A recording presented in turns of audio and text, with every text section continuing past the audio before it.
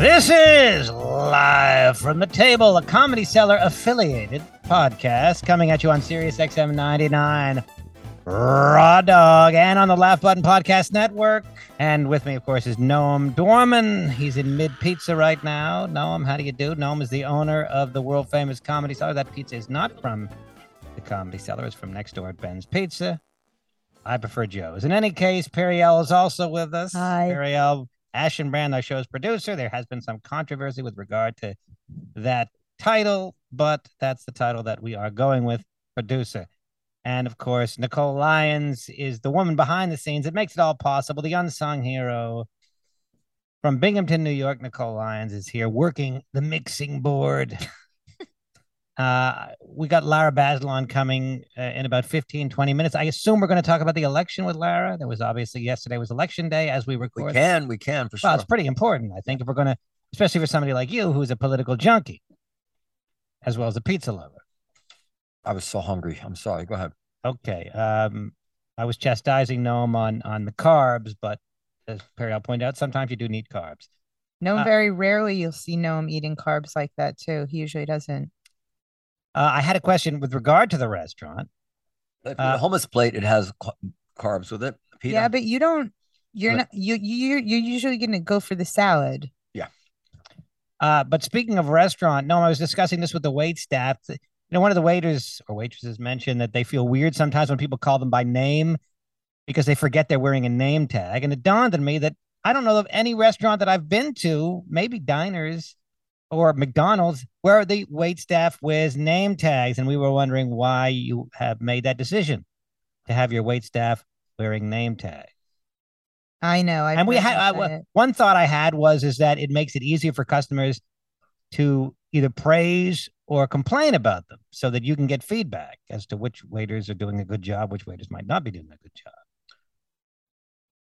Yeah, I mean, when we first implemented it, plenty of other places had name tags on waiters and waitresses. They don't have that anymore? I don't think so. Periel, do you notice name tags when you go to restaurants typically? A lot of times waiters will introduce, hi, my name is Richard. Right, exactly. I'll be your waiter. Yes, I can't count on that. Yeah, I'm pretty sure they don't. I'm pretty sure sometimes when you get the check, it'll say. Well, I think you answered your own question, which it's easier to praise. But I don't know that that's what's known. Yeah, that's motivation. Because like some customer will complain, who was your waiter? I don't know.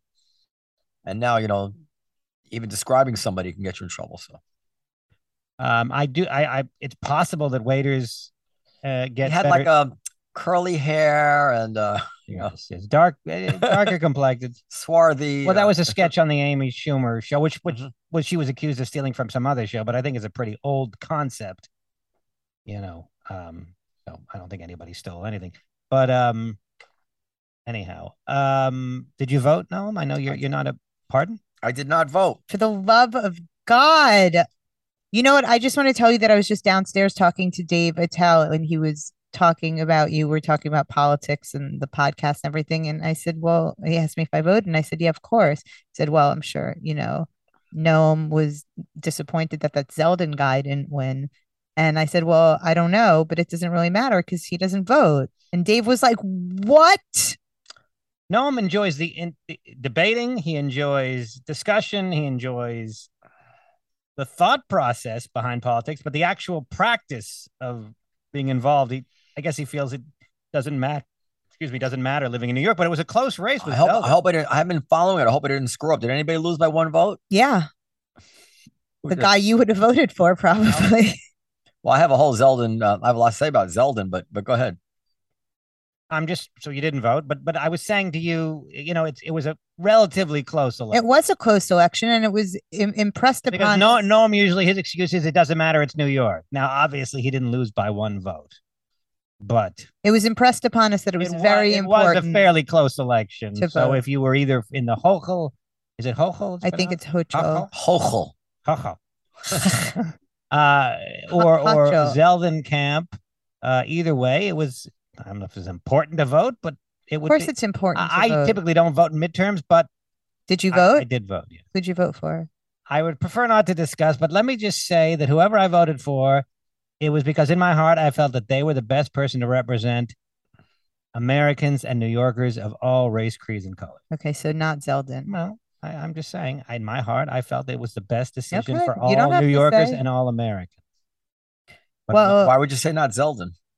because I don't Because he's think some that kind of racist? I just don't think that. First of all, yes, probably number one. God, this is He's awful. He's anti-abortion. He's some like pro-Trump fucking patriarchal, gross. Please don't even get me started. Listen, I don't love Hochul, if that's how you Hochul. Hochul. Is it Hochul? Hochul, yeah. All right, You shouldn't even be allowed to vote for her. I fucking know how to say their name, but you know that he's a racist. I don't know if he's a racist. It wouldn't surprise me if he were. I would have surprised you if all the Hispanic members of the Los Angeles City Council were racist.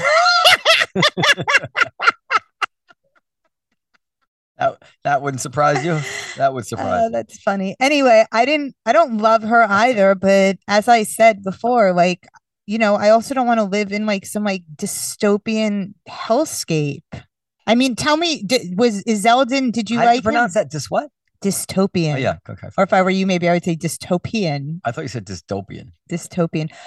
Tell me about Zeldin now, because I don't really know anything about him. I don't know. Maybe I wanted to have Lara hear about it too, well, we can wait for Lara if you feel that we should. There's other things we can talk about. For example, it's official. Apparently, the cellar is expanding. Wait. Yeah. Hello.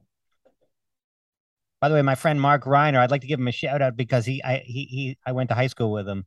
What are you doing, Periel? He dropped by last night and he loves our podcast, and so I thought he might enjoy. Shout out, Mark Reiner. A shout out for you. Periel just got like a Rorschach test. I wanted to give that to you. That's while we're pitching new projects. You were invited to a very stupid launch party. Well, don't say when it is. It's not open to the public. Oh yeah, God forbid I say what it is. It might be throngs. All right, you just a stampede, or something. People might get crushed, like And if you scan famous, if you scan, this is a cartoon that Periel has produced, little short cartoons involving the comedians and the Comedy Cellar community.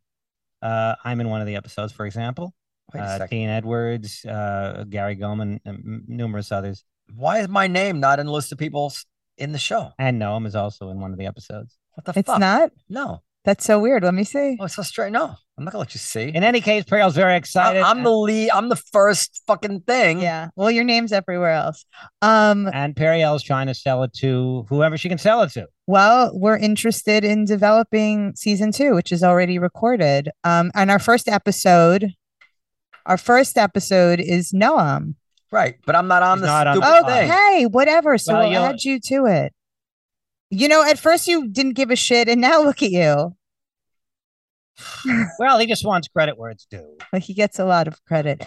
The thing is that it's set on the stoop of the Comedy Cellar, and it's called Stupid, and it's heavily inspired by. It's sort of like Mr. Rogers' Neighborhood of Make Believe meets comedians in cars getting coffee, with a little bit of Dr. Katz and the Larry Sanders Show.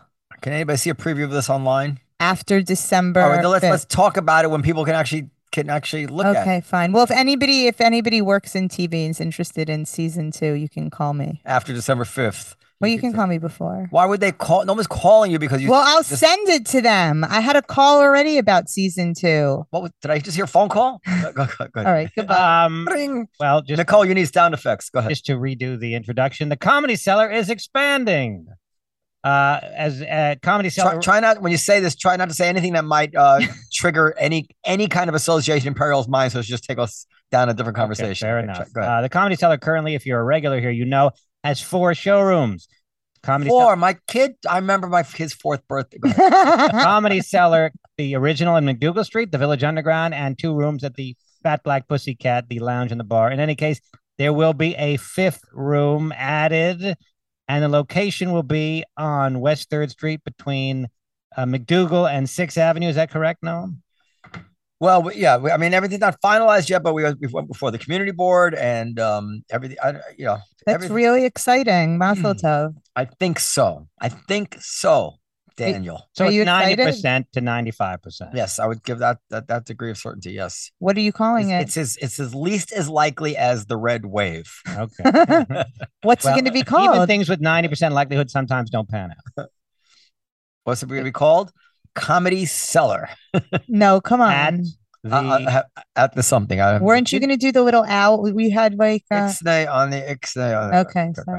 Now, why did you decide on that room? I know there was because there's a McDonald's that closed down on the corner of 6th and West 3rd, but you were thinking of, but that's. Well, I would prefer the McDonald's actually, but I can't seem to get my hands on it. So that's it. Is there a chance of a 6th room at some place in the future in this vicinity? I guess you'll see. I mean, the idea being is that we turn away here at the Comedy Cellar. I'll say we turn away a certain number of people, and so no one wants to capture those people. And instead of turning them away, I just want to give more spots to the comedians.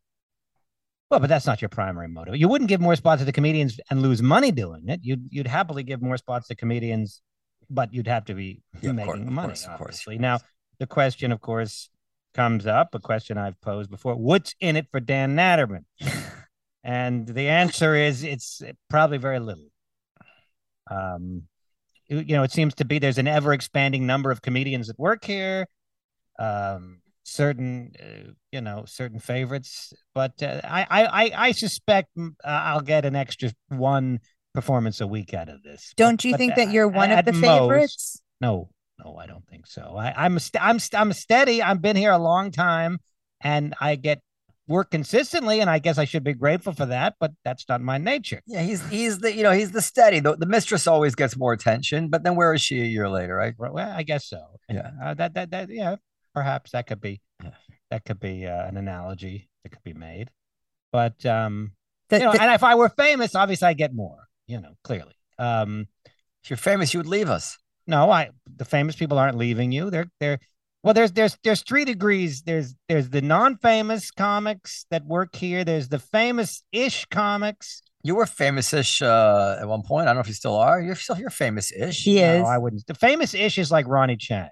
No, he's famous. He's full on famous. Yes. What about Sam Morril? Famous. Okay, he's famous-ish sounds wrong, but you're right. I mean, the way to really think about it is how many what size theater could they sell out? That's really what it amounts to. Ronnie Chang, I think, has jumped to a bigger category of theater. I believe he has, and he still works here. Is the point? From time to time, right? Would you be here every night? What about Chris DiStefano? He apparently has become pretty famous. Well, and he works here too, though. I mean, the problem is I don't know who's famous and who's not. Yeah, I sometimes don't know either. But Nicole Lyons probably knows because she's a member of the public. Yes. So how famous is Ronnie Chang and Chris DiStefano? I don't know. They have different audiences too, because Ronnie obviously had The Daily Show, which unlocks a whole nother group. And then Chris, his podcasts are like crushing. But I think the general public knows about them, even if they're not in touch with comedy. Yeah, because Chris has his thing that he does with Sal Vulcano. Well, Sal's big. Right. So, and Chris is filling theaters. Well, Sal's a guy I would have never heard of if I didn't work here. But so for instance, when I brought my my daughter down, my 10-year-old daughter with her friend to see the Comedy Cellar one night, Zarna Garg walks through, and my daughter's friend Lenka practically starts crying like she's seen the Beatles or something. She goes, "Is that Zarna Garg?" I'm like, "You know who Zarna Garg is?" She goes, "Yeah, I follow her on TikTok." Right. And then I checked out Zarna's TikTok. She got like 1 million TikTok followers, so she's famous. Right. I didn't know she was famous. Well, TikTok famous is a real thing. Yes, of course it's a real thing. So, but it's also more specific. It's not like household name famous like Chappelle. Oh, well, Chappelle's one of the most famous Chappelle's a whole nother famous people in the world. And he still works here, but he doesn't work here. No, he still performs he's not on the here. schedule. He's not on the schedule. He'll Like come by and and he'll go on. Yeah, he's performing here on his own terms. He's not Chappelle is saying, "I hope I get more spots when he comes to me." When he opens. But the point is there's a level I could be at in which I would get more spots. Yes. Irregardless, I know that's not a word. I like it anyway. Irregardless of how hard I'm killing on stage. Yes, irregardless. So that may or may not ever happen. Well, my question, first of all, is would you still perform as often as you do? Because you perform, I don't know, maybe not every night, but you're here a lot. I perform once a night. Some comics get twice a night during the week, and on the weekends I'll usually get 2 on a Friday and 2 on a Saturday. That's a lot, isn't it? Well, a lot of comics get 3, and I guess some comics get none, and some don't want that many, I suppose. Some get as many as they want. If they say to SD, I really would like, 4. They probably get it. Have you ever said that? Do you want 4? Would you like 4 spots?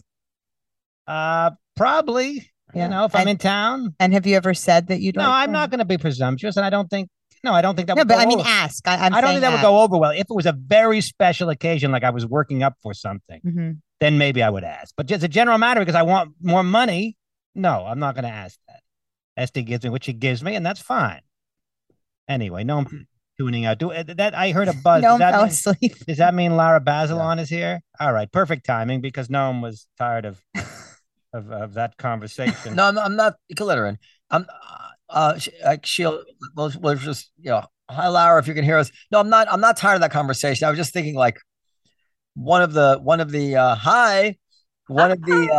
just finish this thought today. One of the things I used to like giggle about when the comedians talked about starting a union was like the havoc that it would wreak in terms of their competition, in terms of like how many spots they should get, how much they should get paid, blah blah blah. Would they ask for terms where everybody should get the same number of spots, nobody should get more? Like, it could be. It's in every man for themselves business. Well, it's in every man for themselves world. No, but if you're all working on an assembly line, there's a different camaraderie. It's not right. Okay. You're not set off against each other. That's true.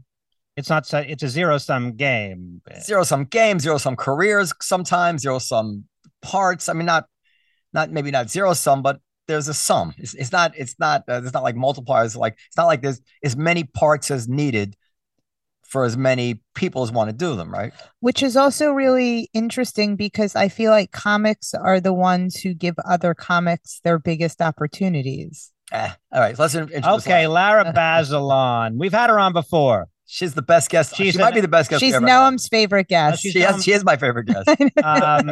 She's an author, number one, of a novelist. But more than that, she's a professor of law and a director of the criminal. How's your book doing, by the way? The sales off the charts? I mean, after I went on your podcast, I just went home and went to bed and let the. All right, there's no need for sarcasm. Her book is fantastic. Now, I haven't read many books in the last 5 years, novels.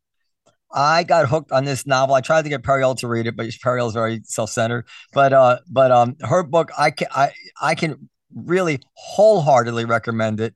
It should be a movie. It's just fantastic. Well, what's it called again? A Good Mother. The Good Mother. You can argue whether anybody in the book is one. No, it's just really good. And I wanted to have a show just about her book, but because there's things that happen to the characters in the book that I'm not going to ask her, but you're reading of like, did this happen to Lara? Did somebody what's autobiographical and what? Everybody always wants to know whether I really stripped, which I never did. Well, I wouldn't have thought that you had. No. But anyway, she's a professor of law and director of criminal, juvenile justice, and racial justice clinical programs at University of San Francisco School of Law. Anything else of note, Noam, that we might mention before we get into the thick of the conversation? In her resume? In her resume, something that you feel is just fearless. Fearless, okay. Fearless spokesman for principle. That she believes the same thing the day after the election as that she believes the day before the election. That she's that's why she's my favorite guest, because. Well, anyway. All right, Lara Bazelon. The book should be a movie, and I don't know with all the balls that she has in the air at the time if she has anybody that could pursue that for her, or how. But that book, it's written to be a movie. It's written. Movie producers, I'm waiting by the phone. Call me up. But I'll make time for you. Are you able to like have connections? Does anybody?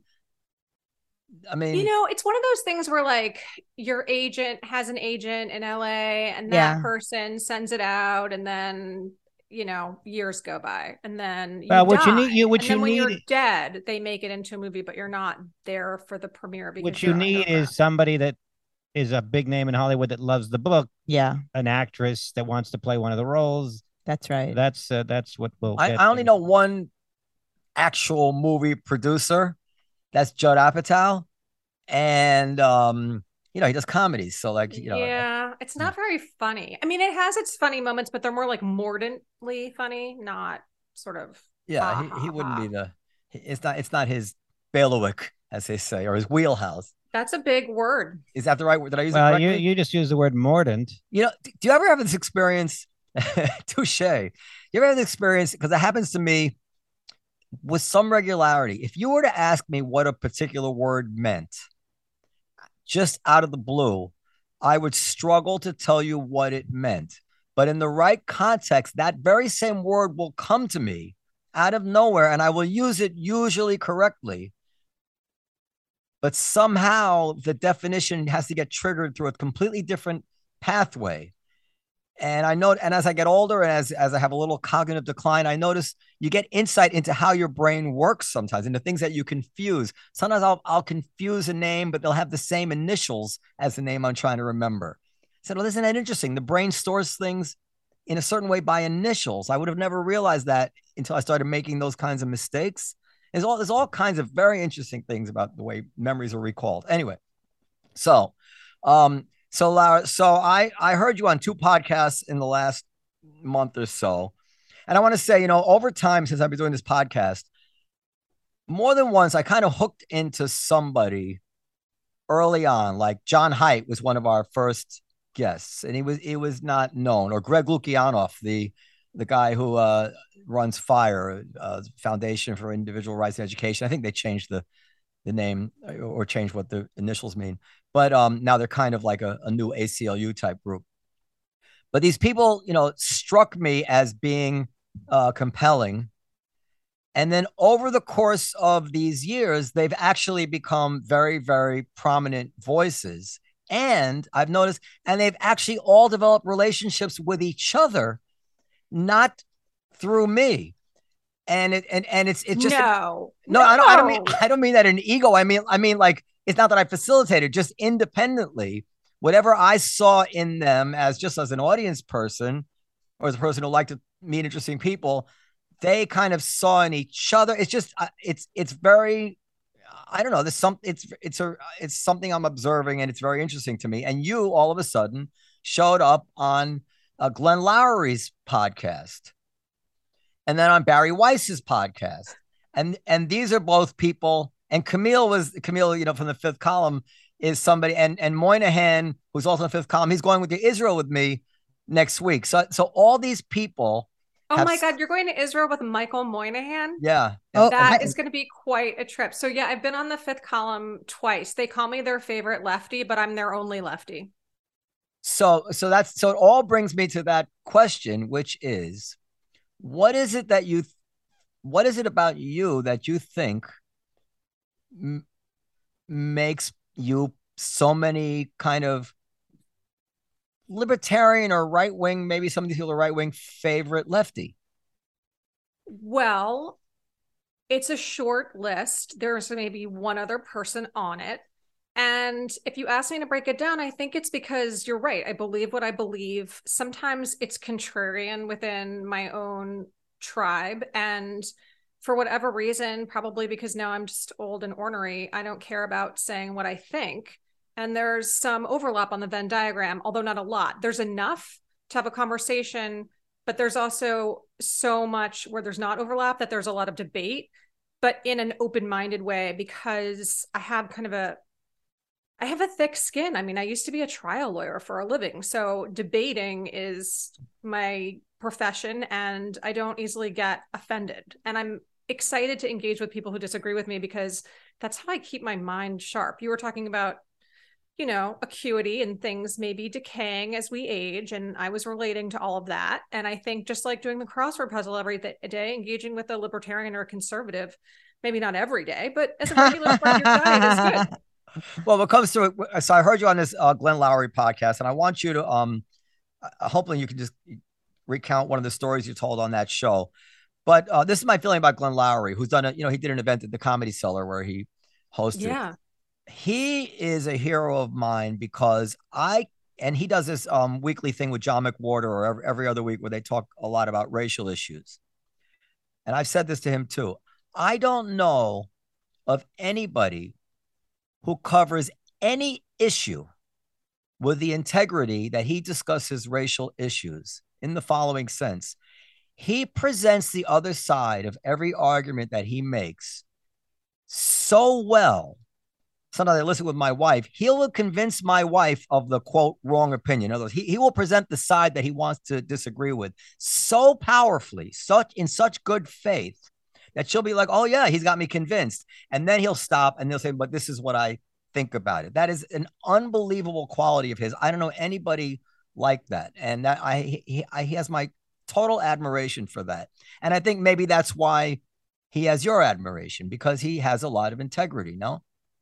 He does. He's a true intellectual. He's really interested in the best arguments on both sides and then vigorously interrogating them. That's what makes him happy. That's what makes him light up inside. And he does it with race. He does it with gender. He does it with education. He does it with civil rights. He just goes there every single time. Yeah, he's really well, something. Let's go somewhere ourselves. Yeah. So yeah, Dan's one. So on the Lowry show, you told, and we should talk about the midterms also. Should we talk about the midterms first? Happy to do it. Oh, well, yeah. What's your thoughts on the midterms? Did you click your heels? I'm imagining you're a little bit disappointed. No, I mean, there was going to be this bloodbath. Progressive heads were going to be rolling in the street. It looks like, in fact, unbelievably, the Democrats could hold on to the Senate. Some MAGA folks went down in flames. Some election deniers went down in flames. Some people who weren't supposed to win prevailed, and it wasn't particularly close. Like, I'm thinking about John Fetterman or Maggie Hassan. So overall, I imagine the libertarian right-leaning folks are maybe a bit taken aback. So I was not someone, and I never am someone who makes these predictions that are more optimistic or more pessimistic than the polls are. I know the polls are often wrong, but I feel like the polls are all we have. So when the polls showed that there was like almost a dead heat with the generic ballot, I found it interesting that the Times and many other places seemed to have already thrown in the towel. And then that made me think that there was going to be this red wave, because so many liberals seem to be, complacent about it already. But other than that, I didn't have any reason to think there was going to be this big red wave. You make a good point. The liberal media had totally thrown in the towel. That's an important point. Yeah. So you feel like, what do they know that I don't know? Like, sometimes they'll know the candidates' internal polls. Sometimes they do have information that the rest of us don't have. So having said that, I felt for a long time that the problems with both parties need an electoral rebuke for them to come to their senses. I would prefer that the left got their electoral rebuke first, but I think that this is a healthy rebuke as well, because the House will shift most likely to the Republicans. So the steady stream of legislation that I might think is too much will be stopped. But it's pretty clear that Trump is the problem here, that the places where Trump was popular, reasonable people underperformed him. And as I said to somebody, if we had the precise same election, if you imagine the precise same election, however, Trump had conceded as a gentleman, like a gentleman on November 4th, 2020, but everything else is the same, you would imagine there would have been a red wave. Inflation, everything is going terribly. So I think it's pretty clear that he is the problem. The election deniers are the problem. The whole craziness is a problem. So I'm totally fine with this result, actually. I'm not upset about it. I think that, well, that's all. There was one other thing I want to say about it, but it slipped my mind. But that's the age. But so I'm not all upset about it. And then I think that the Democrats, it may not actually work out in their benefit, because DeSantis did way overperform.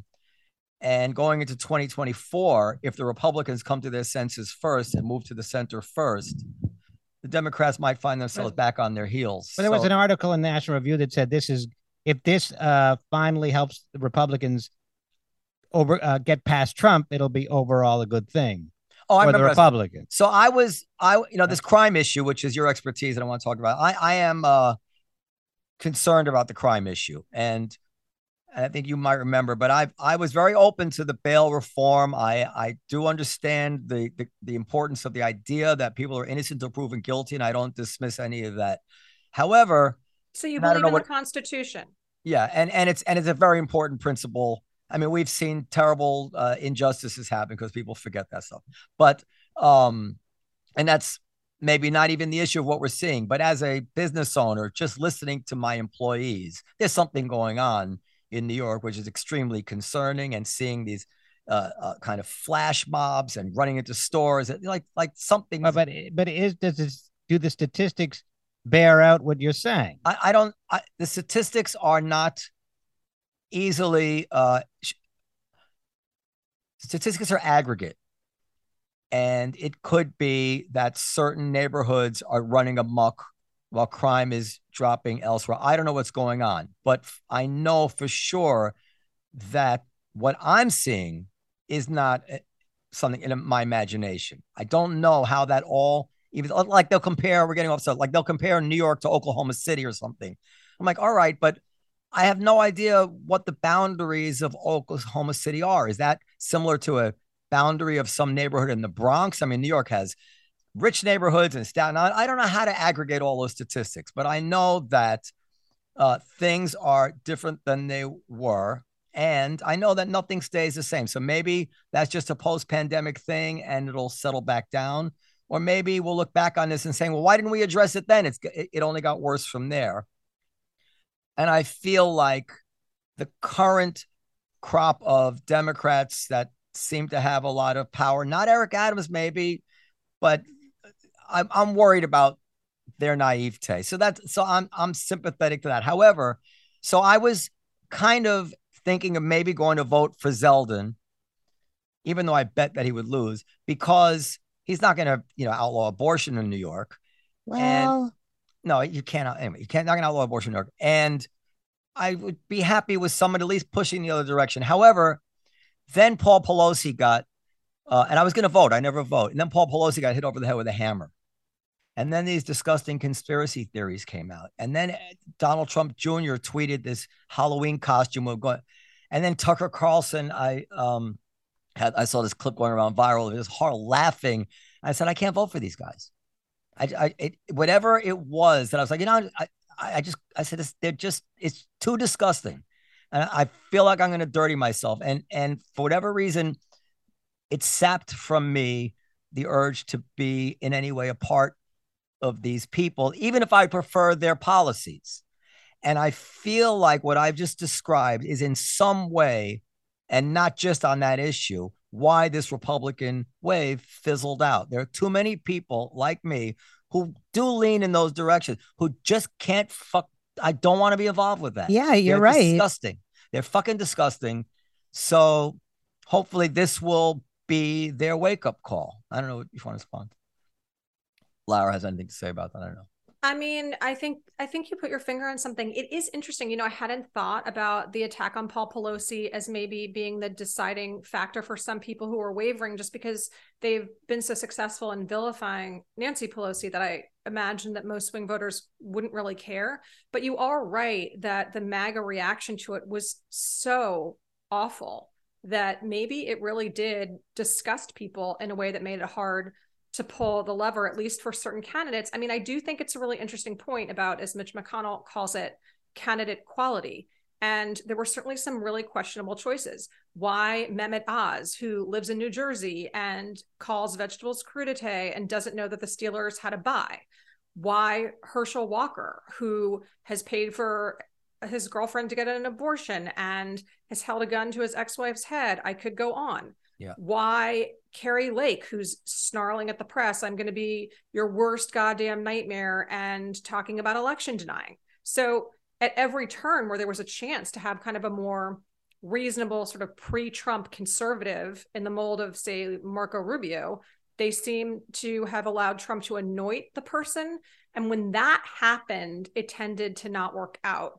And maybe that is a cautionary tale for them. Maybe this is the beginning of the end of Trump, although he's survived much worse.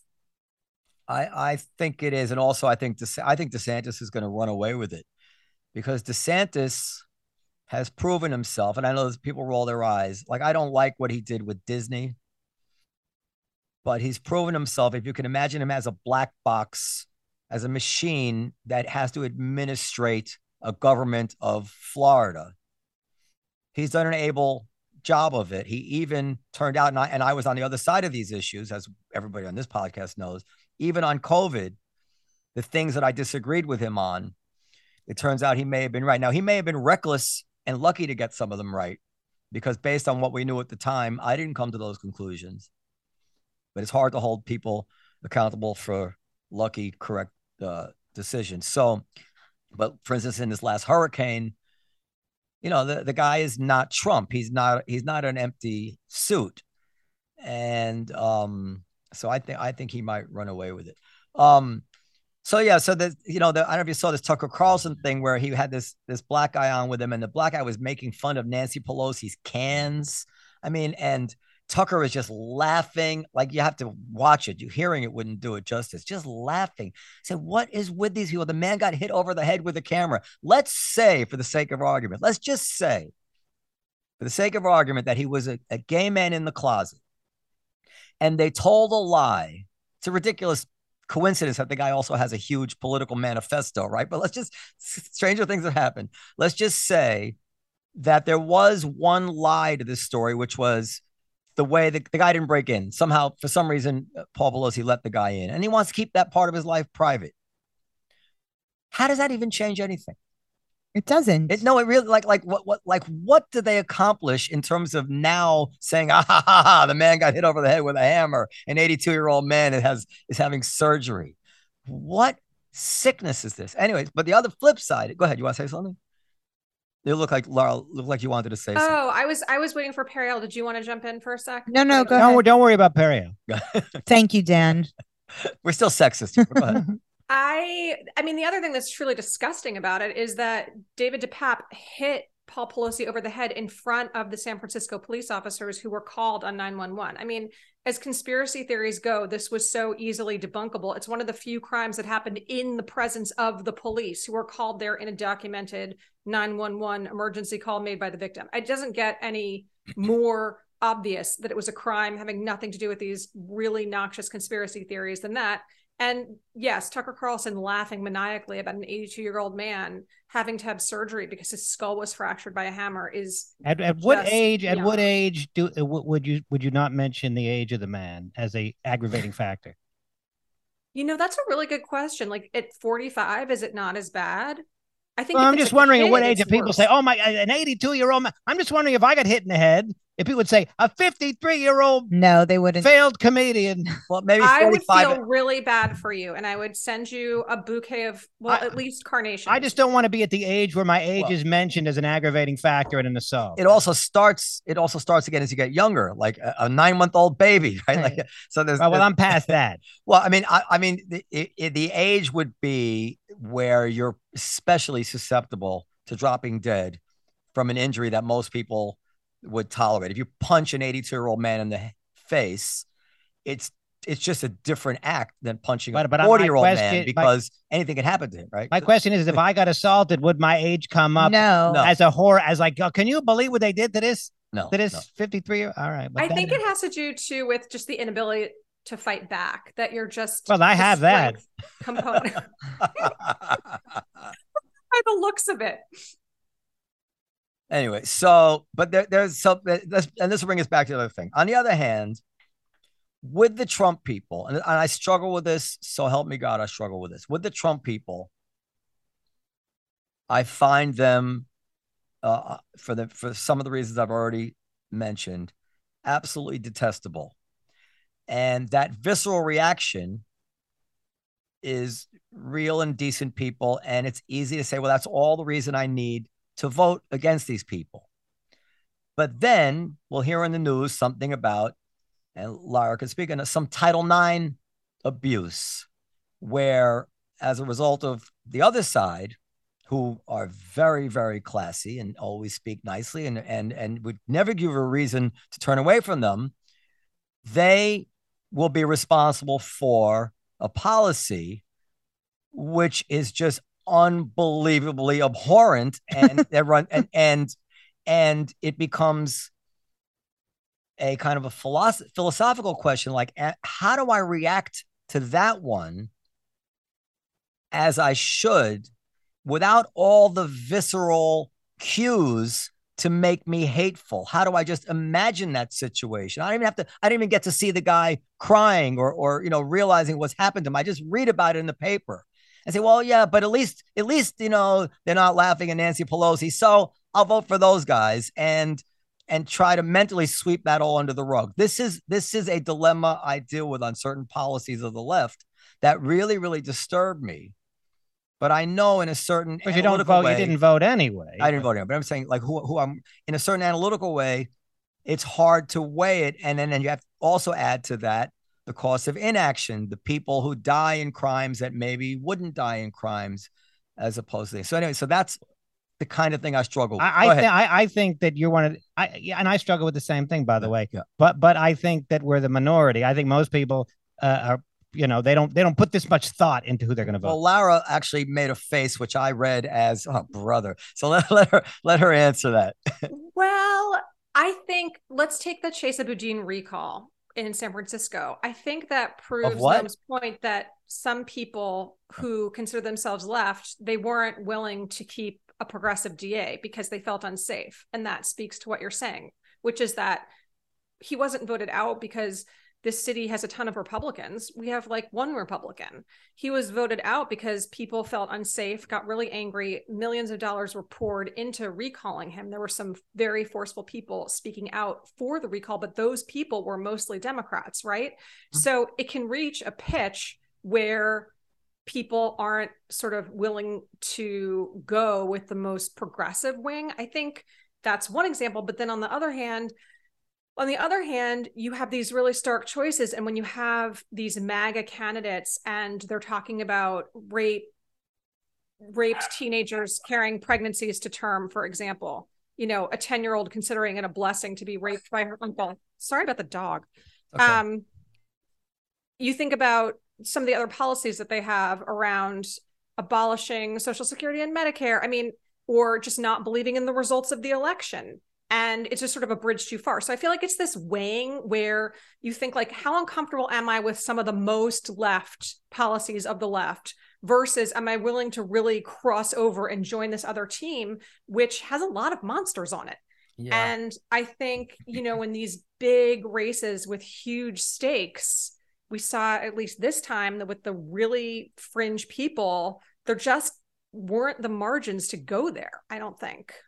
So I agree with you, but I would just add, and this is where I first contacted you, the story alone of Kamala Harris and her quest to make sure that a guy on death row wouldn't be able to take a DNA test to absolve himself puts her at least in the category of the people that we're talking about, if not in an even worse category.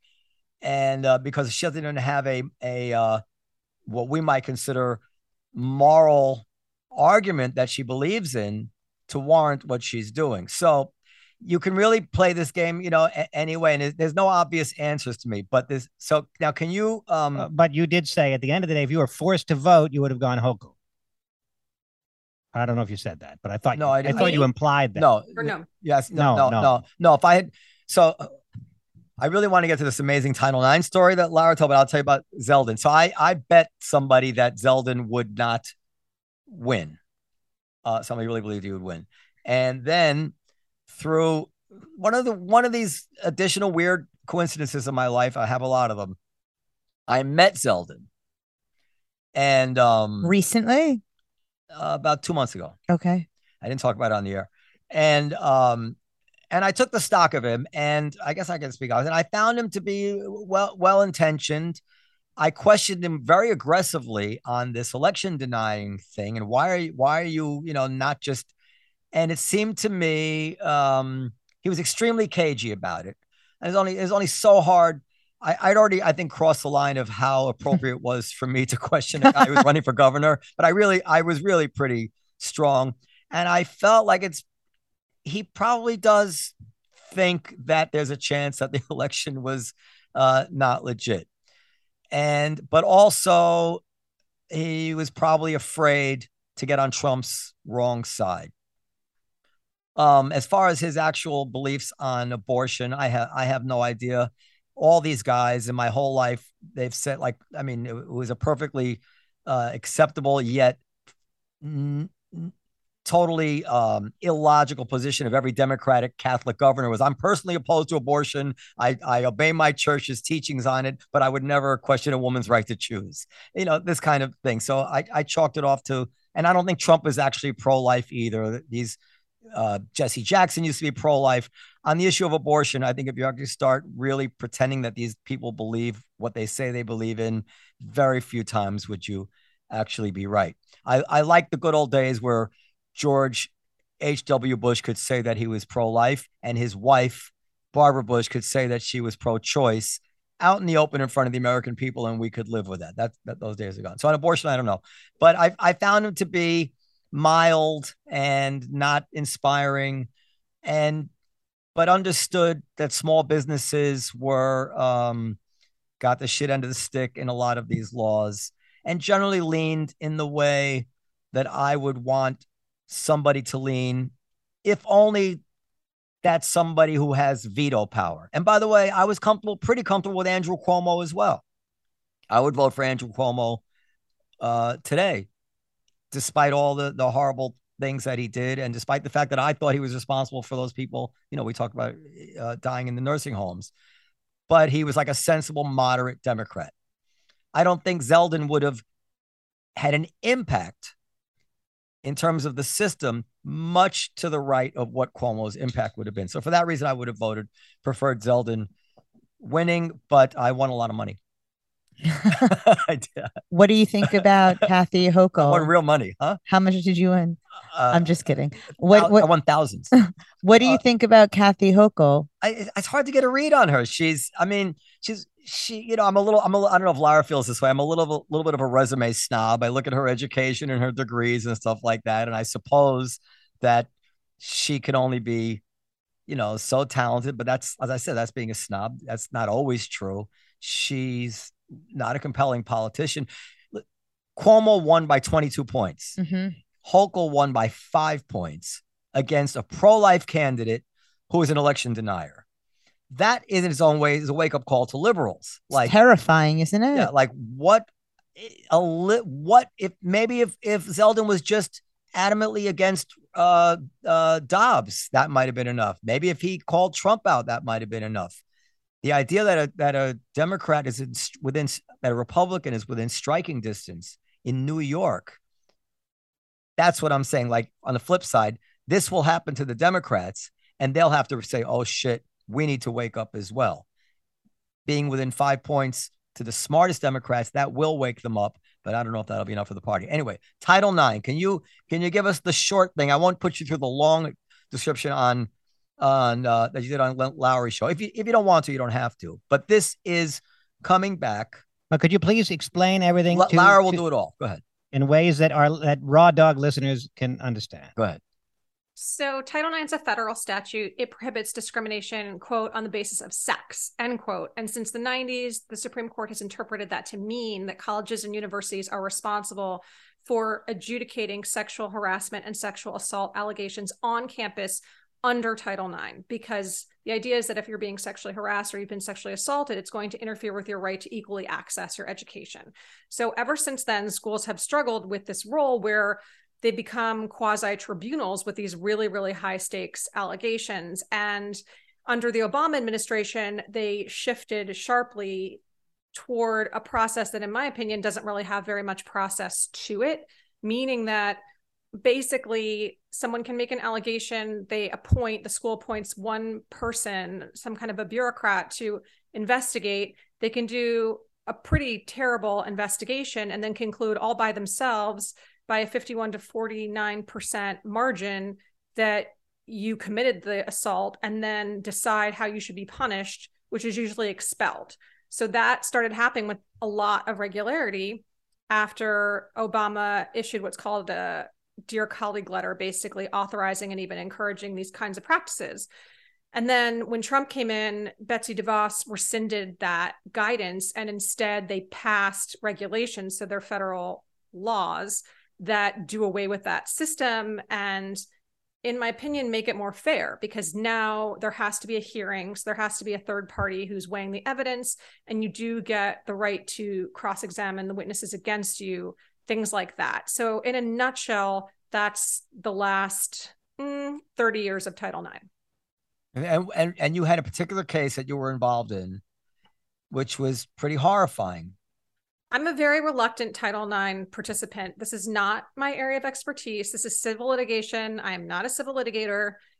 I only took this case really because my students shamed me into it. And just as a shameless plug, you talked about Greg Lukianoff. They invited me to give the keynote at the FIRE conference in July in Philadelphia, and I told the story there. So for your listeners who want the 20-minute version, you can check that out on YouTube. But essentially, there was a kid at a school in way upstate in California. He's Black. He was there on a full scholarship, first in his family, I think, to even graduate from high school. And he had 2 Tinder dates with a white student. And according to her, in the first Tinder date, he raped her. And then 3 days later, she wanted to match up with him again. And he agreed, and she came over and they had consensual sex. So that was her story. And the school did what I said. They had one investigator do an investigation that was laughable. I mean, my kids could have done a better job, and my kids are in elementary school. It was just ridiculous. It was bright kid. We want to underline they are bright kids, however. That's true. They're geniuses, but even still, I mean, this was Word documents with kind of stream of consciousness from both people. And then her saying, I believe her. And then the school expelled him based on that.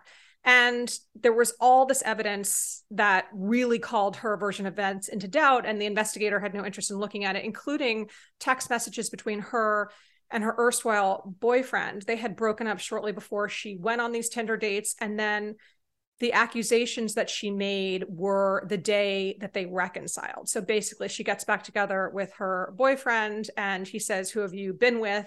And she says, I've been with this guy, but actually he raped me.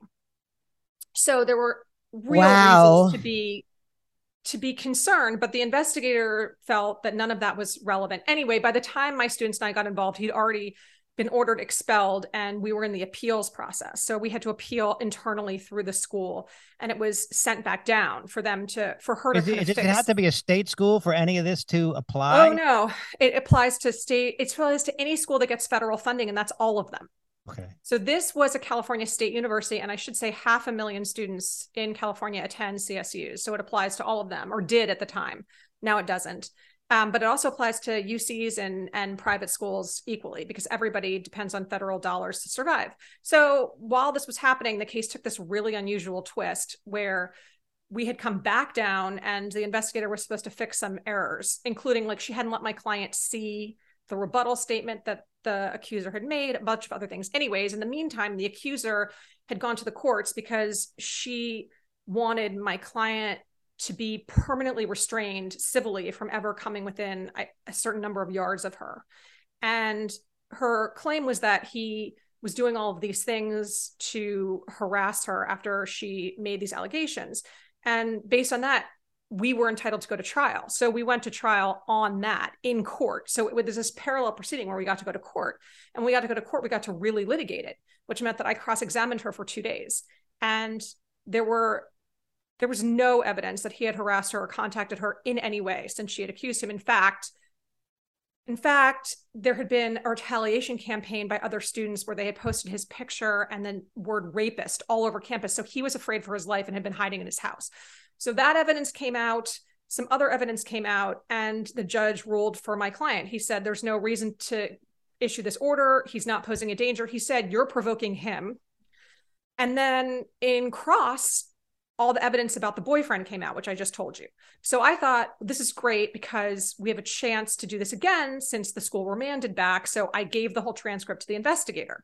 And I said, you need to consider this. This is new evidence. And she said, no, I don't. And she ruled against him again. And so once again, he was ordered expelled and we went up on appeal. So this is like this saga. We're now in year 2. And in the meantime, Trump gets elected and they roll back these guidelines. And the California Court of Appeals looks at this system that I just described for a different person, but it's a cross-racial allegation and it's got some similar features, single investigator making all the decisions, one person who's like the detective, the prosecutor, the judge, the jury, and the executioner. And the court says, this is not constitutional. So in the middle of year 2, the school's entire process fell apart and they had to start all over again with us. So at that point, we went to the bargaining table, which I can't discuss the settlement other than to say my client left that school having been found responsible of nothing. So he left. And can I make one observation? And it's related to this. One of the, so that story is just horrible. And make no mistake, this man would, for the rest of his life, he was thrown out of school as a rapist. Yes, and you can never, ever go to school again. It's very important for people to understand this. Hold on, Dan. Sorry. No, Dan. Sorry. So, but anyway, but one of the things we're grappling with, I think, as a world, is that there's no half-life anymore, no decay anymore to the immediacy of any information. So if this happened to this guy in 1950, yeah, but then the memory would fade, and the newspaper. It's for the rest of his life and for his great grandchildren's lives. You put his name into Google, rapist will be the top return. So, and I don't know if we fully, like I said, grappled with how that changes things which may have seemed less severe in terms of consequences are much more severe now, simply because they will never just decay on their own. This guy would be a rapist the rest of his living days. So that's the kind of thing, when you think about that policy, then who to vote for is not so easy to me. And, and liberals like Bill Clinton's a very classy guy. But Bill Clinton, during the 92 campaign, he flew to Arkansas to execute a brain damaged man because he wanted to make sure everybody knew he wasn't afraid to do it. Right. So depending on what your priors are, partisanship wise, it's not that hard to create monsters on every side. The problem with the Republican monsters are they're a particular type of brutish, what's the word for, just vulgar. There's a vulgarity in that particular profile of the Republican, which really isn't the equivalent, I have to admit. On the put it this way, the Democrats should thank their lucky stars that they lost all the working class votes, because it's a little bit more of a working class thing. And so long as the Republicans remain the party of the white working class, they're going to be the party of a lot more vulgar expression of certain things, because that's just the way the world is, right? So I find these issues very, very hard. Can I ask? So this was years ago, you said, because you said Trump got elected during when this all was happening. So the case started in 2018. Yeah. So where is this guy? What's the situation with this individual now? Is he? So it's over. We settled it, and he left the school as a student in good standing. He was never found responsible for. But is he back in some other school? I'm not at liberty to discuss these other matters with you, other than to say he is not a Title IX sex offender, and if he were, he could never go to school again. Now, right. What happens? What happens? So they found him. They found him guilty. They expelled him. Does then the DA take this up and say, "Whoa, let's proceed and prosecute"? She went to the police, but they declined to file charges. Wow. Yeah. Now, you said on the Lowry podcast that it's very hard for you to go against your tribe. It is, and that's why you're a hero. We had Jason Furman on, The Economist, a few weeks ago, and I had kind of congratulated him on being one of the only people who was not afraid to predict inflation when Biden had the whichever plan it was that was $1 trillion that now is accepted to have caused some portion of the inflation, not all of it, obviously. And he kind of said, yeah, but if I had it to do over again, I would have spoken a lot more loudly about it. And then I said, well, but how come so few economists even knew this? You think of economy as a science, yet nobody but you and Larry Summers said this. And he said, well, actually, basically all the academic economists I know felt this way. They were just afraid to say so. By the way, speaking of inflation, any chance of the comedian salary? Never mind. So what you're referring to, all this kind of, and I regard this as again a problem more of the left than the right. This pressure to self-censor, I mean, to the extent that it could have led to an additional 3% inflation, it's quite consequential, right?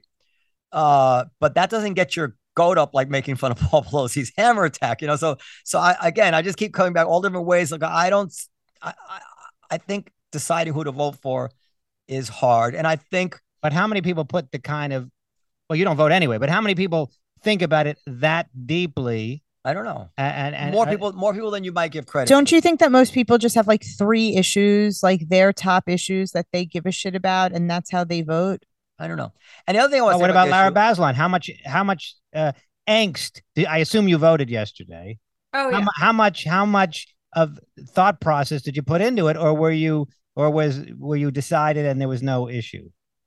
I am a voting dork. I sit there with my ballot. I go through every race. I read about the candidates, the school board candidates, the tax assessor. I read about everybody. I read about their positions. I take it really seriously. That said, I have never voted for a Republican in my entire life. And I cannot imagine a universe where I would. I cannot imagine. New York mayoral race, 1992. You wouldn't have voted for, not the current Giuliani. I mean, I don't mean Dr. Jekyll, Mr. Hyde, or whichever one. You wouldn't vote for that Giuliani? No. Okay. I just don't think I could ever. I'm trying to imagine a Republican, but I can't conjure one up. I try to be very careful because in my state, there's Democrats for me to choose between, right? Because it's so blue here and we have ranked choice voting. So I've got to be really thoughtful. And maybe if I lived in a purple state, I'd have a harder time, but God, You wouldn't. I'm sorry to hear you say that. I'll bet you are. Although I will say this, people used to split tickets, but parties used to also have less cleavage. They would have more. They would have bipartisan bills. So you could hope that if you split the ticket for a moderate Democrat, that he might vote for moderate bills that even the Republicans might pass. So I guess what I'm saying is that everything is so highly partisan now, right. And people almost never, except for Joe Manchin, maybe break party ranks. It becomes illogical to split tickets because whoever you vote for, they're going to vote 100% for that party's thing, which is why actually I think it was perfectly reasonable to vote for Fetterman. It was another thing that bothered me about Fox News was this kind of the way they spoke about Fetterman. And also I didn't understand the argument. Yeah, you can't have a governor like Fetterman because a governor needs to do things. You can't have a guy like Fetterman handling a hurricane, let's say, and the voters would never, ever vote for a guy like Fetterman to handle a hurricane. However, a senator votes yes and no. And he is an extension of, you can't have all the senators like that, assuming the worst of Fetterman's, and I don't know, maybe he's actually perfectly lucid, right? But assuming the worst. But he's certainly capable of voting yes for the policies that the Democrats want to vote for. And if you believe in those policies, why would you vote for the Republican just because Fetterman may have some decline? I never understood that argument. I'd vote for a guy like Fetterman who agreed with me. You vote for a well-trained SEAL if they could put their flipper on the yes or the no. If they're going to vote for what I think is important, I'd vote for him. Yeah, Ted Kennedy did the job drunk for years. Nobody knew the difference. I always say that. That's funny. And this is why senators in general, Obama. I was thinking about Obama. Obama may have actually gotten more practical experience from being a community organizer than he did from being a senator in terms of, because he was good at his job. But generally, senators don't have the kind of experience that I would consider has anything to do with being president. I just want to say that I'm so happy to have had Lara on because any little tiny bit of doubt that you might have poisoned me with about not voting for Hochul has totally dissipated from listening to her. So thank you for that. So let's get to crime. Let's get to crime. So my opinion on crime and on a lot of issues, and it's more and more and more since I thought of this, I think about every issue this way, which is that everybody on both sides of issues is usually correct. What it really comes down to is how they are prioritizing things. The people who were for racial profiling, I think, at least until it really went over, jumped the shark, were correct that it lowered crime. And the people who were against racial profiling prioritized the unacceptability of the humiliations and the various and worse that it was leading to for innocent Black people. Similarly, with I think a lot of the issues that Lara can tell us about, there are real trade-offs here between how much crime we'll accept and how much kind of abuse or injustice we're going to accept to people who commit the crimes or are just accused of the crimes. And the analogy I sometimes give is, I can stop 10, 20,000 deaths a year on the highway by lowering the speed limit to 30 miles an hour. Well, how dare you put economics in front of lives? Well, we do put economics in front of lives, right? So, and I think that is an analogy for a lot of arguments. So having said that, I want Lara, and this can be free form, to tell us your general, as one of the experts in this subject, general observations on this crime issue and what you would like people to know. And then somewhere in there, I would like you to tell me, if you were mayor of Philadelphia, let's say, what you would do that you think would make a dent in the crime rate. So go ahead.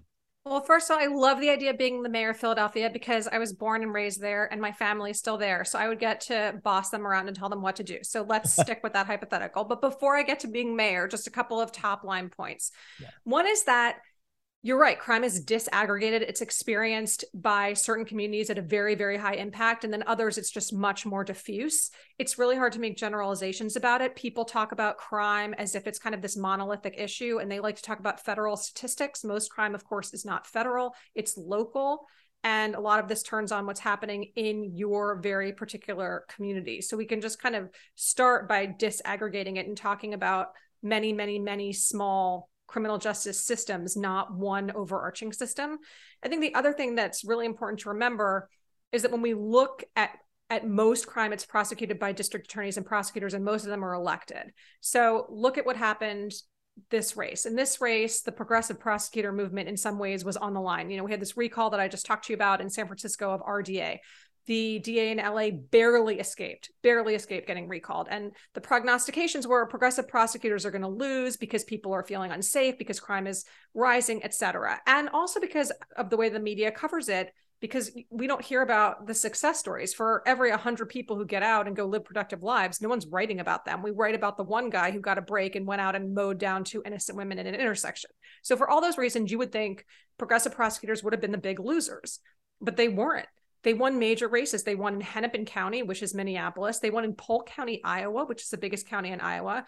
2 of them rebuffed challengers in Texas. Another one won a middle district in Texas. So they're winning continually. So why is that? Why, given everything that you just described, are they able to prevail? And the answer is the communities that are most impacted, those are the ones that are turning out to vote for them. When you look at Philadelphia, for example, Larry Krasner elected in 2017, crime went up. People were talking about how Philadelphia was a hellscape. Kim Foxx elected in Cook County, Chicago. People talk about Chicago as the violence hellscape of the nation. You would think that both of them would have been defeated by massive margins. In fact, Larry Krasner trounced his challenger last year, and Kim Foxx won too. And that is because when you look at these communities, they have been to the Tough on Crime movie. And they know that when you take their son or their daughter or their husband or their cousin away and take them upstate, and they get beaten up and they get sick and they get emotionally and physically abused and sexually assaulted, they come back 7, 10, 14 years later, and they're in much worse shape. And in the meantime, the family unit has fallen apart. So nobody really wants that who has experienced it directly. And that's something I think that a lot of people miss in the messaging. So then you look at, for example, a place like Pennsylvania where Mehmet Oz, hammered John Fetterman because he had the audacity, I guess, to give people with criminal convictions who had shown that they had been rehabilitated a second chance. Oh my God, how dare he? And that didn't really work. On the other hand, we do have a history of that messaging working, right? It worked in the 50s, the 60s, the 70s, the 80s, the 90s. And as you say, some of the most effective tough on crime messengers were Democrats, including Bill Clinton, who passed some of the harshest sentencing and criminal I don't want to call them reform, criminal justice laws, and we're still living with the consequences of them. So I feel like we're in this weird rewriting the playbook where the tough on crime people are trying to snatch back the narrative. And the storyline going into this election was they had overwhelmingly done that. Lee Zeldin was going to win because of crime in New York. Mehmet Oz was going to win because crime in Pennsylvania. And that didn't happen. But we don't know to the extent that Trump might have been the difference. Like, as we talked about before, they might very well have won if not for these horrible Republican. It's not a single issue. Yeah. It's certainly not a single issue. But I think with Lee Zeldin, it was almost very much one. And you're right. She won by not as much as she should have in a blue state. Absolutely true. But he didn't win in the end. And he was hammering that. So we get to me being mayor, which is my favorite part of this question. And you know what? The mayor actually has a lot of control over crime, I think more than the DA does, in the sense that the criminal justice system has just become this dumping ground for people who are homeless, for people who are mentally ill, for people who we just don't want to deal with. We just want them to go to jail so we don't have to look at them anymore, which is not addressing root causes. So the massive spread of homeless encampments, for example, in California, in places on the East Coast, that's really, to my mind, the mayor's job. You need to pass laws, build housing. You need to fund your public health service. You need to give people mental health services. You need to give them substance abuse treatment. That's not the prosecutor's job. They're not sort of this Swiss Army knife of solutions. They have a hammer and that's it. And bringing down a hammer on a mentally ill, addicted, homeless person is just not going to work. So, but I think Noam wanted to know where you, how do you balance civil liberties and crime? Like frisking, stop and frisk, for example. It did reduce crime, and yet there were innocent people that got frisked and were harassed by the police.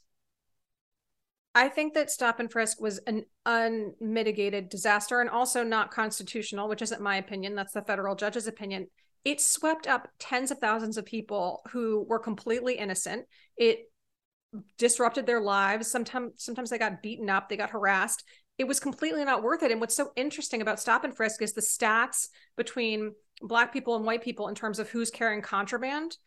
White people are more likely to be carrying contraband than Black people. And yet, statistically speaking, they're far less likely to be stopped. I just feel like even most conservatives are going to concede that stop on frisk was a massive failure. I would say, the first time we got wind of the statistics on stop and frisk were when that lawsuit that I think eventually led to whatever decision that found it unconstitutional.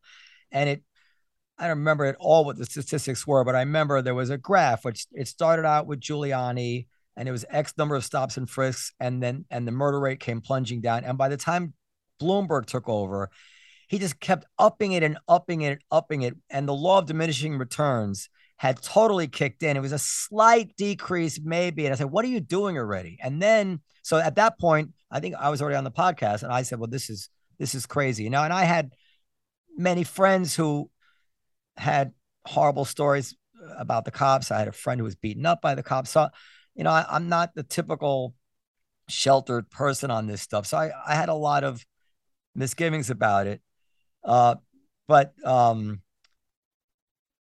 Anyway, so what was, and then Bloomberg was quoted somewhere flippantly saying that, I know we pulled over a lot. We arrested a lot of Black kids with marijuana, but that's the price that we pay, meaning like, I know it was a bullshit charge. We didn't really care about the marijuana, but it was a good way to get these kids in. Hopefully that made them stop carrying guns or whatever he said.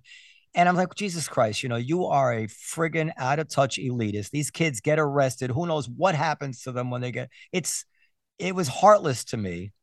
But I know if I put sodium pentothal into Michael Bloomberg's veins, he would say, do you know how many lives I saved? That's what he would say. You wouldn't find racism in him or I don't care about Black people. You would just find a totally different prioritization of this outcome. I would say that I saw an editorial in the Wall Street Journal that had some statistic. There's more assaults on subways. There haven't been this many assaults on subways since like 1997 or something. So I went and I did the research and I actually found the stats and whatever it was to see what they were talking about. And it was true on that one statistic. They were correct. However, The total number of subway crime back in 1997 was like 5 times as much. They tried to pretend that it was the same situation as it was in the 90s, but it wasn't. And I would argue that if we were at this point today, halfway between where we are now and where we actually were in the 90s, the things that you've mentioned probably would melt away. I think if those communities were living the kind of crime and violence that they were back in the late 90s, now, I think enough of them would peel away. They'd say, no, we need tough measures. And that's as it should be, right? In a way. I mean, since there is no clear answer here, the community is going to have to make that decision. How much, like my wife, I don't know if you know, my wife is Puerto Rican and she grew up very, very poor in Bushwick and Brooklyn. Many, many people in her family were in jail. So when she speaks about this issue, depending on which side of the bed she woke up on, you wouldn't know who you're talking, because one time she'll be so angry about victims of crime, and then another time she'll be so angry about the way someone in her family was treated by the police, or by the way her uncle would come out of prison years later and just totally a broken person. So they're both true. And I don't know if anybody knows where those lines can be drawn. At some point, even Lara Bazelon would, if she had to leave her apartment or her home, if crime were bad enough, you'd be like, fuck this. We need to get these people off the street. You know, there is a limit. You disagree with everything I just said? The thing that I disagree with is that there's no clear answer. I would push back and say, I think there is the beginning of an answer. So getting back to your wife and her family's experience, there's this program in Brooklyn, and it's run cooperatively by the district attorney there and a nonprofit called Common Justice. And what it does is it looks at offenses committed by mostly young Black men, ages 18 to 25. They're all violent. So shootings, stabbings, maimings, beatings. And what they do with these cases is they go to the victims and they say, okay, there's 2 options for you. We've arrested this person. They can go through the traditional system, and the overwhelming likelihood is that they'll plead guilty and they'll get a prison sentence. Or you can do this other program through Common Justice, which is this restorative justice alternative, where they're going to be surveilled all the time. They're going to have constant check-ins with a probation officer. They're going to have to get a job and vocational training. They're going to have this charge hanging over their head. They're also going to have to sit down with you and tell you what happened and why it's not going to happen again, and come up with measures by which you personally and we will hold them accountable. And 90% of the time, the victims choose restorative justice when they're offered that alternative. They interviewed one of the mothers. I think she had a 14-year-old kid who was just beaten within an inch of his life by a 21-year-old. And she said something like, I didn't pick this alternative because I'm a merciful person. When I saw what had happened to my son, I wanted the person who did this to be burned alive. And then I wanted him to be drowned in the river. And then I wanted him to be drowned in a river of fire. But I know what's going to happen, which is 6 or 7 or 8 years from now, he's going to come home and I'm going to go to the corner store and he's going to be there and he's going to be worse. And I don't want that. So I'm going to try this other thing. And Common Justice has been around for over a decade, and the recidivism rate is less than 10%. I'm not saying it's the panacea, but I am saying you can see why, if you pour enough resources into something like that, and you can convince people that it's not a bunch of hippies dancing in a circle, but instead a very punitive, stringent set of measures that are really designed to make sure the person doesn't do it again and gives the victim real validation of their harm, people will choose that. Yeah, that's a tough one. You say it's funny. We say, well, only recidivism rate of 10%. And you say, okay, well, what does that mean for the 10%? Yeah, but what is it? Do you know what the regular recidivism rate is? It's like 40, 50, 60%. No, like you can't compare it to the almighty. You've got to compare it to the alternative. Well, I was taking it as 10% of people. These 10% would still be in prison if not for this program. Would not be out on the street able to do it again. Maybe I did not. Well, what I'm saying is, if you look at the people that we send to prison, look, most people go to prison, they're coming out at some point. So you look at those people, they go to prison, they do some serious time, and then they come out. More How often are they reoffending? They're reoffending off the charts. And then you look at the people who go through the common justice program and they're reoffending less than 10% of the time. I mean, I personally would take those odds. I'm not against the common. I don't even know anything about it. And why would I be against it? I'm not. I'm not suggesting you're against it. I'm just saying that, people are trying different approaches because the tough on crime policies, we know that they don't keep us safe. And as you said, it's the law of diminishing returns and criminologists have broken this down in ways that I'm not smart enough to explain, but you get to a certain point where there's basically 1 million people you're locking up who you don't need to, and nobody's better off for it. And we don't look at sort of the other costs. Like you're thinking, okay, well, this person is incapacitated. I'm thinking, well, what if they didn't do it? What if they don't need to be there more than 2 or 3 years? What's happening to their family in the meantime? What could have happened if they had X, Y, or Z other thing? And they could have gone on to parent their kid who's now in the juvenile justice system, et cetera. Absolutely. So two quick questions before we go. I didn't realize how late it was.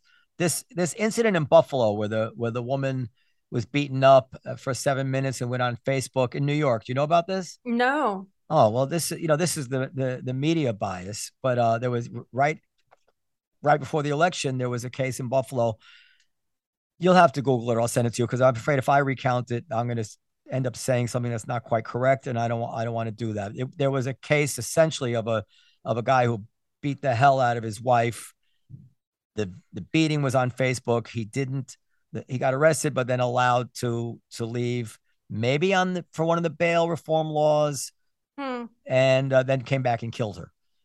And I would like to know anybody's answer to that. Can these laws be improved? Yeah, these are such tricky stories, and there's always going to be one, right? You just told me a Willie Horton story, which is we had a program that was geared toward leniency, and look what happened. And the truth of the matter is that the risk of decarceration is never going to be zero. These stories are never going to magically vanish. And you have to ask yourself, like you said, what's the risk of over incarceration? Because we are attaching a cost benefit analysis to this, even though we don't want to talk about it that way. As you were saying, talking about, for example, highway fatalities and speed limits. And so what I would say to you is, when you look at the famous Willie Horton story from the 1980s, I think we're all old enough to remember that one, which was used by H.W. Bush against Michael Dukakis to say, look at what he did as governor of Massachusetts. There was a furlough program. This guy, Willie Horton, got a furlough and he went out and he raped a woman and he killed her husband. That's true. It's also true that 99% of the people in that program completed it successfully, but we only remember Willie Horton. Yeah. But if you're the victim of violent crime, boy, it's really something. I know. And I completely, it's interesting. It reminds me of the stranger danger stuff where, I mean, there's so many stories that come to mind, Adam Walsh or Etan Patz are, that those stories of these stranger abductions and child murders, that they're statistically so unlikely, that it's a tiny fraction. And I wholeheartedly believe that intellectually. I know that. I understand what the statistics are. And yet, once I had small children, all I could think about was the possibility of something like that happening to them, and how I don't even have the words to describe what it would do to me. And my kids used to ask, could they walk to school by themselves, the neighborhood public school that was 4 blocks away? And my answer was always no. And I talked to my ex-husband about it, and I said, I know it's not rational, and I know I should just let them walk to school, but I just can't, because I think, what if they're that statistic? And he said, it's completely irrational, and yet I understand. Like, what if it was us? That would be the end of our lives. And so it's very, very hard to discount these stories. By the way, this is I don't know if you're religious or not. I assume kind of that you're not. My father was vehemently not religious, did not believe in God in the slightest. Even on his deathbed, he didn't buckle. When he sold you the watch? Yeah, when he sold me the watch, yeah. but yet he wouldn't say something. He had trouble saying something that might, God might punish him. Mm-hmm. Do you ever have like any of these superstitions that because of what you do, huh? Yeah. But this is less of a superstition than just a wildly irrational fear, but it's based on these stories, right? You just don't want to be that 0.05% thinking to yourself, why did I let them walk to school? I could have just, you know what I mean? And It's always that story. Yeah. And I know the truth, and yet my emotion overrides my intellect. The last question is, this is, I don't know. Did you ever read the email that I sent you had all the studies that bore on the Derek Chauvin trial? I think I remember this. This was like 2 years ago. Yeah, all the studies that show this excited delirium and this asphyxiation stuff was on very flimsy science. So I sent it to a lot of people. Nobody would answer me because it was, and finally, but I did run into an MSNBC legal analyst who never answered me. I said, you must think I'm an idiot. I send you this stuff and you don't even answer me. I'm sure it's because I'm just out to lunch on this stuff. And he says, Noam, you're not out to lunch on that stuff. And that's all he would say to me, meaning which I took to mean was nobody is going to dare during that moment in history say, yeah, I think you're right. This case against Derek Chauvin may not hold together. But well, when you challenged me on that, I had a pretty forceful rebuttal, and I haven't moved off of my position. And I will say now I have the full force of the jury behind me, right? So I'm feeling better about my position, but I'm glad you got validation elsewhere. What I would like is someday when you do come into the Comedy Cellar.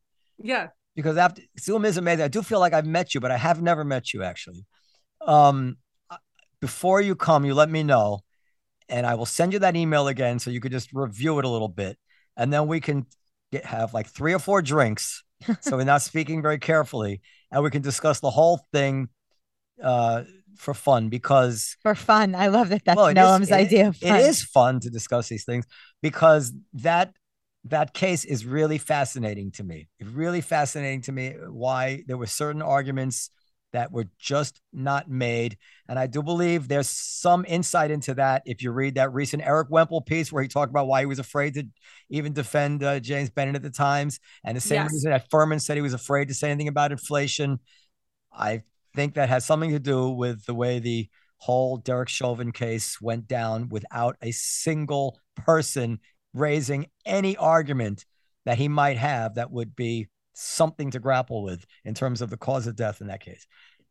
I don't give a shit that Derek Chauvin, if he did it, let him fry, but Well, speaking of drunken conversations, I hope you have a wonderful time in Israel with Michael Moynihan, who is very happy to drink a lot and talk a lot. And I'm sure you two will have a fantastic time. Who you would not vote for probably if he was running for office. Moynihan, what party would he even run for? He would be running as some random third party so far down the ballot I wouldn't be able to find his name. Well, Lara, if you ever do come to the Comedy Cellar, everything on the menu half off.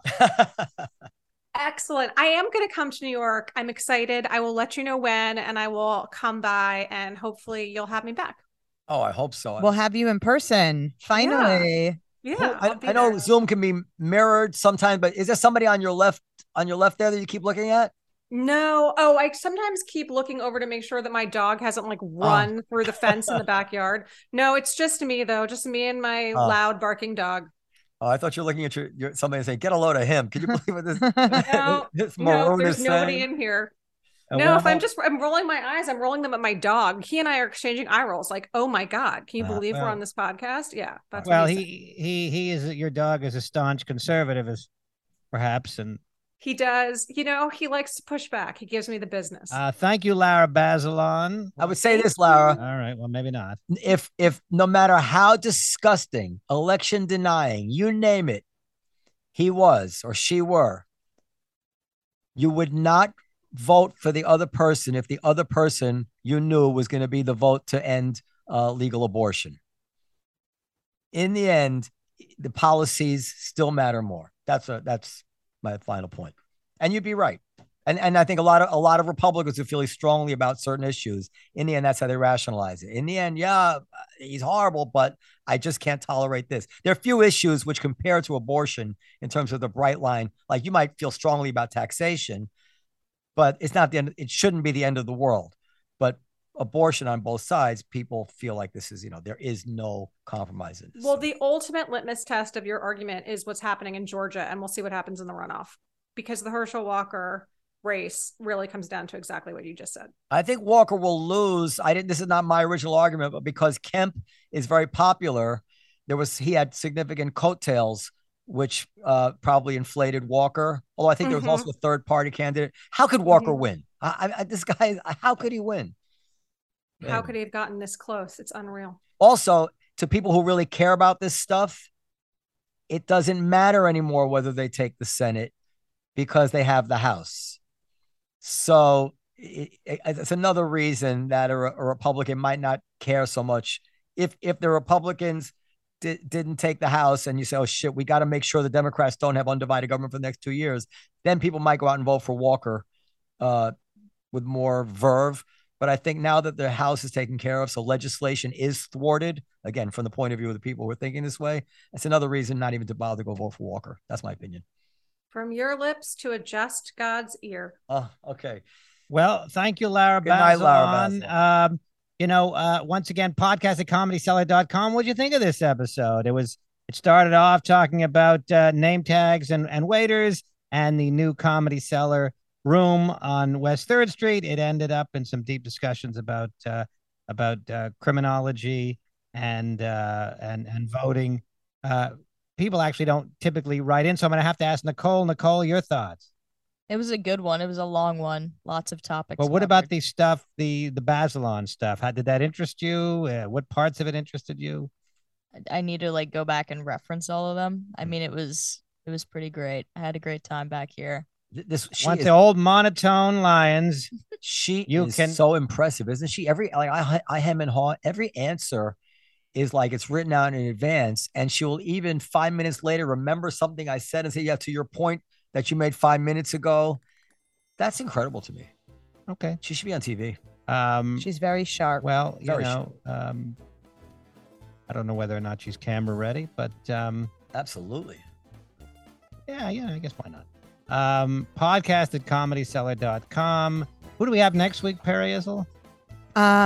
We have it's a comedy episode next week. Because Noam's in Israel. No, I can't tell you what I did to get this guy that Noam wanted. I don't remember who it is right now, but then I sent 400 emails. All right, so Noam on Friday, okay. Bon voyage. And we'll see you next time. Thank you. Bye-bye.